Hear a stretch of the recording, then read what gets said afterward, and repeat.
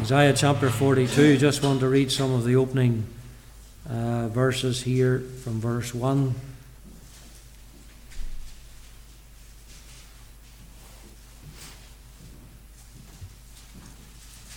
The prophet says, "Behold my servant, whom I uphold, mine elect, in whom my soul delighteth. I have put my spirit upon him. He shall bring forth judgment to the Gentiles. He shall not cry, nor lift up, nor cause his voice to be heard in the street. A bruised reed shall he not break, and the smoking flax shall he not quench. He shall bring forth judgment unto truth. He shall not fail nor be discouraged, till he hath set judgment in the earth, and the isles shall wait for his law. Thus saith God the Lord, He that created the heavens and stretched them out, He that spread forth the earth, and that which cometh out of it, He that giveth bread unto the people upon it, and spirit to them that walk therein. I, the Lord, have called thee in righteousness, and will hold thine hand, and will keep thee, and give thee for a covenant of the people, for a light of the Gentiles, to open the blind eyes, to bring out the prisoners from the prison, and them that sit in darkness out of the prison house. I am the Lord, that is my name. My glory will I not give to another, neither my praise to graven images. Behold, the former things are come to pass, and new things do I declare. Before they spring forth, I will tell you of them." Verse 9 will end our reading tonight. We know the Lord himself will add his own divine blessing upon the reading, his precious word. When men achieve some great feat, they're prone to make a whole song and dance about it. They seek the applause of others, and the desire to make that great feat widely known is very much the spirit of this generation. But the words, men and women, of Matthew 12 and verse 16 are the very opposite when it comes to Christ himself. That verse simply says this: He charged them that they should not make him known. It reminds us in the following verses that they were a fulfillment of what the prophet Isaiah was to write. A passage where it states, as we have read tonight, He shall not cry nor cause his voice to be heard in the street. And it's where the words of that prophecy mentioned in Matthew chapter 12 come from that I want to draw to your attention even this evening. And even in the context, again, we see the great contrast there is between the ways of men and the ways of God. It scarcely needs to be said that man is a failure. Many have proved that the arm of flesh will fail. It seems that that's the very thought. If you back up into chapter 41, verse 28, "For I beheld, and there was no man, even among them, and there was no counselor that when I asked of them could answer a word." It seems that God, as it were, is looking, and He cannot find one who is able to give that counsel that is needed. And there's one to whom God does direct our attention to in these verses. Words that we can identify as referring to the unfailing Christ. And what a blessed reflection that is as we come to the end of this year. I want you to notice our attention. Please note verse 29 of chapter 41. "Behold, they are all vanity, their works are nothing. Their molten images are wind and confusion. And God looked at man. What is seen is but vanity." There's nothing but emptiness. Their works are as nothing, and failure is wrote over them. And therefore all the more reason why we should not look to man for our hope. We shouldn't look to man for our encouragement. You see, God lifts our vision higher here, and when you go beyond the chapter division, you're shown the one to whom our attention is to be upon. For verse 1 also begins with "Behold. Behold my servant." There never is a season, there never is a time when Christ is not worthy to be the subject of our attention. Never a time in which Christ should not be the subject of our contemplations. When John the Baptist said to the crowd by the river Jordan, is something that stands for every generation. Behold the Lamb of God. Give attention to, give notice of this one. He's the one to whom we are to look to. He's worthy to behold every day of the year, not just at Christmas time, not just at Easter time, and no more so when it seems that the dark clouds of discouragement are above us, that the temptation or sin abounds. You look to man and you'll be discouraged. Hopes are dashed. Look to man and all around is failure and vanity. And knowing that to be so, then so much more do these words stand out. Behold my servant. This is the one whom is raised up, not by the world, but by God himself. The Lord Jesus Christ is the one to whom our attention is to be fixed. Because he ever lives to plead for his people. He ever works on behalf of his people. Don't forget that having finished the work of our redemption on the cross of Calvary, the Saviour ever lives in the office of his great high priesthood. He is ever present. He is our only mediator. He ever lives and prays for you, for me. That work never ceases. That begs us not merely to think of Christ as he walked upon this earth, or even those very few short years of his earthly ministry, but he's still living at the Father's right hand. He is one who's exalted. He's one who has been glorified. Our hopes and our assurances are not fixed in a Saviour who's dead or buried, but in one who's alive, one who liveth in the power of an endless life, one who lives forevermore. And therefore the exhortation is valid where God says, behold my servant. Tell me, have you known discouragement this week?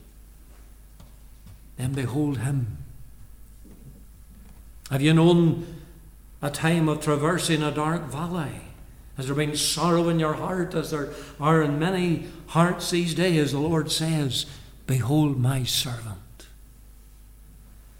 Have you been anxious about the work of God that maybe you've put your hand to? And God says, men and women tonight, behold my servant. Are you anxious about what the future has in store for you or for your family in 2024 if God tarries and spares us? And God says, behold my servant. You know, really it's the same command that is given by the apostle in Hebrews chapter 12. Verse 2 and 3, looking unto Jesus, the author and finisher of our faith. I suppose we really should read verse 1 to give you the context. He says, wherefore seeing we also are compassed about with so great a cloud of witnesses, let us lay aside every weight and the sin which doth so easily beset us. Let us run with patience the race that is set before us. I believe the scene there, or at least that which is been betrayed, is the Olympics. And you know how in the Olympics there's the running and so forth, but there's the great cloud of witnesses. There's the stadiums today that are full of people looking upon the athlete or the sports person on the field, and there's the great cloud of witnesses. And he has just shown you a great cloud of witnesses in chapter 11. It's called the great chapter of faith. And it is as it were, the baton has been passed on, and they've finished their course, they've run their race, and now we are to run the race. And how do we run it? Looking unto Jesus, the author and the finisher of our faith, who for the joy that was set before him endured the cross, despising the shame, and is set down at the right hand of the throne of God. For consider him. Isaiah puts it, behold my servant. Paul says, consider him, that endureth such contradiction of sinners against himself, lest you be wearied and faint in your minds. Is that where our attention is this evening? The Lord just gives us a little reminder. behold my servant. What about his testimony? The child of God, redeemed with precious blood, there's no greater incentive needed to look to Christ than the very fact of what he has done for us. Mere creatures of Adam's fallen race. But if you're in need of that little bit extra incentive, then consider his testimony that we find in verse 4. He shall not fail nor be discouraged. In Christ is one who shall not fail nor be discouraged. That couldn't be said of any other person. We couldn't get over the first words, never mind get to the second part of it. You'll understand that this testimony stands for all time. He is infinite, he's eternal, he's unchangeable, and so are his attributes. And the rest of the verse indicates such, for it says, he shall not fail nor be discouraged till he has set judgment in the earth, and the isles shall wait for his law. He shall not fail nor be discouraged. In other words, it could be said the end of time is in view there. And Christ is depicted as the judge of all the earth, and the judgments of God's holy law shall prevail, and that will be in time when there shall be the gathering of all the people unto him. He come the first time to Calvary to redeem his people. He's coming again the second time to gather up all his people unto himself from the four winds of the earth, and to set up his kingdom. Not one soul for whom Christ died on the cross shall be missing on that great day. Why? Because he shall not fail nor be discouraged. Not one soul for whom Christ was a surety and their substitute shall ever be cast away. Why? For he shall not fail. Not one soul for whom Christ shed his blood on the cross shall ever be in hell. Why? He shall not fail nor be discouraged. The Lord shall not rest until there's the new heavens and the new earth, for he has said, behold, I make all things new. He shall reign over all mankind. He will not rest until he has subdued all his enemies under himself and put down all spiritual wickedness which we have at present in this world. You know, at times we may look around about us and we wonder, I'm sure you do as I do, you wonder, will things ever be any better? And we have the seeds of doubt and we have the seeds of unbelief in our hearts. But men and women, take heart tonight, for whatsoever Christ hath undertaken to do, he shall not fail nor be discouraged. And thus this old world is waxing worse and worse. But he has said, behold, I make all things new. It's true of creation. He, of course, is the co-creator with the Father. And even John brings that out in the opening of his gospel. All things were made by him, John 1 and 3. Without him was not anything made that was made. He spoke the world into being, and all was very good, but especially so with salvation. For he came to do the Father's will. That meant him leaving behind the glory that he had with the Father, coming down to this scene of time, taking into union into his divinity our humanity. Being born in that lowly place, living an obedient life, that meant one day laying down his life on that cross, paying the punishment and the wrath of a holy God that was due for our sin. His cry from the cross is, it is finished. It proves, and it is the validity of our text tonight. Spoken over 450 years prior to, in the time of Isaiah, to his death on the cross. He shall not fail nor be discouraged. And you know, child of God, you can say that this year. As I can. The Lord hasn't failed. The Lord hasn't been discouraged. We have failed. I have failed many a time, but he never faileth. You and I, prone to be discouraged. Even as some of the greatest prophets that we read of in God's Word were to do the same. Elijah was a man of prayer. Elijah knew how to pray. He prayed that it might not rain, and it rained not. He prayed again, and the heaven gave rain. But in case you think that he was some sort of superhuman, James reminds us that he was a man subject to like passions just as we are. And if you want a wee glimpse of proof of that, just go home and read 1 Kings 19. And there was a fear, and there was a discouragement in Elijah, and he runs, and he gets into that desert place, and he recognizes that I'm the only one that's left. Lord, take me home. My work is done. Why was he discouraged? He's discouraged because if Israel didn't turn, if Israel's heart wasn't changed at the sight of God revealing himself in Mount Carmel and the 450 prophets and the other 400 being slain at the brook Kishon, then what was going to turn the people? He is so overcome. He wanted the Lord to call him home. God had to reveal himself to him, that he still had a work to do. But in Christ there's no discouragement.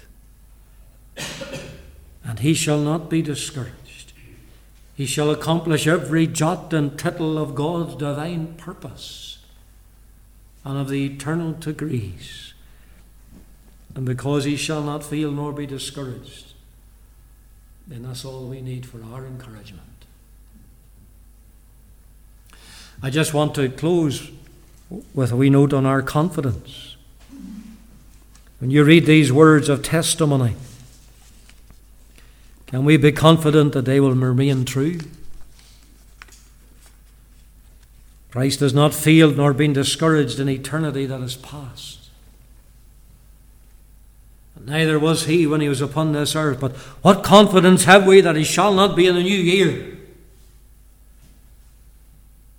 And to get the answer, just go back to verse 1.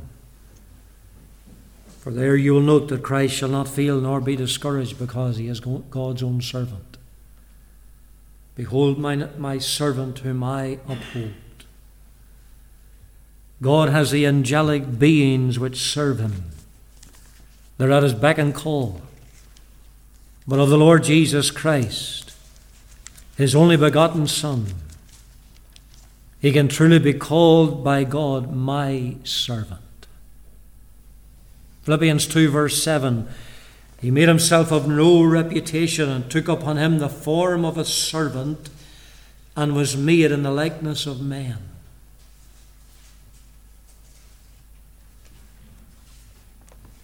He is that perfect servant, fulfilling the will of the one who sent him. He could say himself in John 8 and verse 29, he that sent me is with me, the Father hath not left me alone, for I do always those things that please him. I again suggest there's no one else who could say that. Only Christ. I do always those things that please him. We take a little review of our year that has passed nearly. I'm sure there are times we didn't please the Lord. I didn't. Christ could say, I do always those things that please him. He who left aside the glory with the Father to become the servant of men, do you think he will fail in the very purpose for which he did this? God's own servant shall never fail. He shall not fail nor be discouraged, because verse 1, God upholds him. That, as it were, introduces us into the counsels of the Godhead. The picture there is taken from the Eastern court. The Eastern court, when a monarch was in procession, he was seen as he walked to lean upon a favourite courtier. It indicates one whom he honours, one whom he shows special favour towards. And so it was, if you like, with the Father and the Godhead, the Father leaning upon Christ. counting upon him and trusting him to fulfill all his purposes. Tell me, that being so, can he ever fail? The one whom God hath appointed as the heir of all things, Hebrews chapter 1. He shall not fail nor be discouraged. Verse 1, because he's the one whom God hath chosen. He says, behold my servant whom I uphold, mine elect. He's the most choice one. He is that living stone. That's the language of Peter. Let me just read it to you. 1 Peter 2:4. To whom coming is unto a living stone, disallowed indeed of men, but chosen of God and precious. And he goes on to say, ye also as lively stones, or living stones. So there's a great building in view there, a great edifice. And Christ is that chosen stone. And you and I are the living stones built on him. For there's no other foundation than that which is laid. Shall the one chosen of God ever fail or be discouraged? It's impossible. And further to that, not only chosen, but it is in Christ that he says, my soul delighteth. The greatest delight of God is in Christ his Son. He said on different occasions, this is my beloved Son in whom I am well pleased. He said it at his baptism. It was noted again on the Mount of Transfiguration. How then would it be possible for one whom God has chosen to fulfill the work of our redemption, and the one in whom his soul delights so much? How could it be that he would fail in this work or become discouraged? It's impossible. You know, we could go on. The Holy Spirit indwelt him in his fullness. And there are the shalls that are found in those opening 4 verses. He shall bring forth judgment to the Gentiles. He shall not cry or lift up his voice to be heard in the street. He shall not break the bruised reed. Thank God for that. There's times we feel, I'm sure, like just the bruised reed. You never really see the bulrushes these days. I suppose young people maybe don't even know what those are. But behind our home place was an old wet place, an old marsh. It's still there, still is wet too. But if you walked over some of the ramparts in it, you'd often find the bulrushes. But an old bulrush with a head hanging over, not much beauty about it. And there's times we're just like that, just like a bruised reed, but he doesn't snap us off. And you know, we're sometimes just like the smoking flax, but he doesn't quench us out. He shall bring forth judgment unto truth. He shall not fail. See all the shalls there in those 4 verses. It's really the same as what we find in Psalm 2. Psalm 2 in the words of verse 7. It says, I will declare the decree. The Lord hath said unto me, thou art my son, this day have I begotten thee. Ask of me, and I shall give thee the heathen for thine inheritance, and the uttermost parts of the earth for thy possession. Thou shalt break them with a rod of iron. Thou shalt dash them in pieces like a potter's vessel. There's the shalls there as well. When God decrees a thing, it shall be done. For no word of the Lord shall ever fall to the ground. These are the reasons why we have such confidence that Christ will not fail us nor be discouraged in what lies before us. Like the Shulamite could discern in her beloved, there's none like him. That's really I want you to focus on as we leave 23 behind. Just get your focus on God's perfect servant. There's none like him. Daughters of Jerusalem, they could ask her in the Song of Songs, chapter 5 and 9, what is thy beloved more than another beloved? What's so different about him? And what follows, of course, is a description that puts him head and shoulders above any. There's none like Christ. He is altogether lovely. And men and women, he who saved us with his own precious blood, he shall not fail nor be discouraged. Bless his name. Therefore, dear child of God, take heart with that. Take encouragement with that. There's your confidence as we go forward. Men will fail. Preacher will fail you. But he shall not fail, nor be discouraged. I trust it is encouragement to you. May the Lord bless even those few words for our consideration tonight.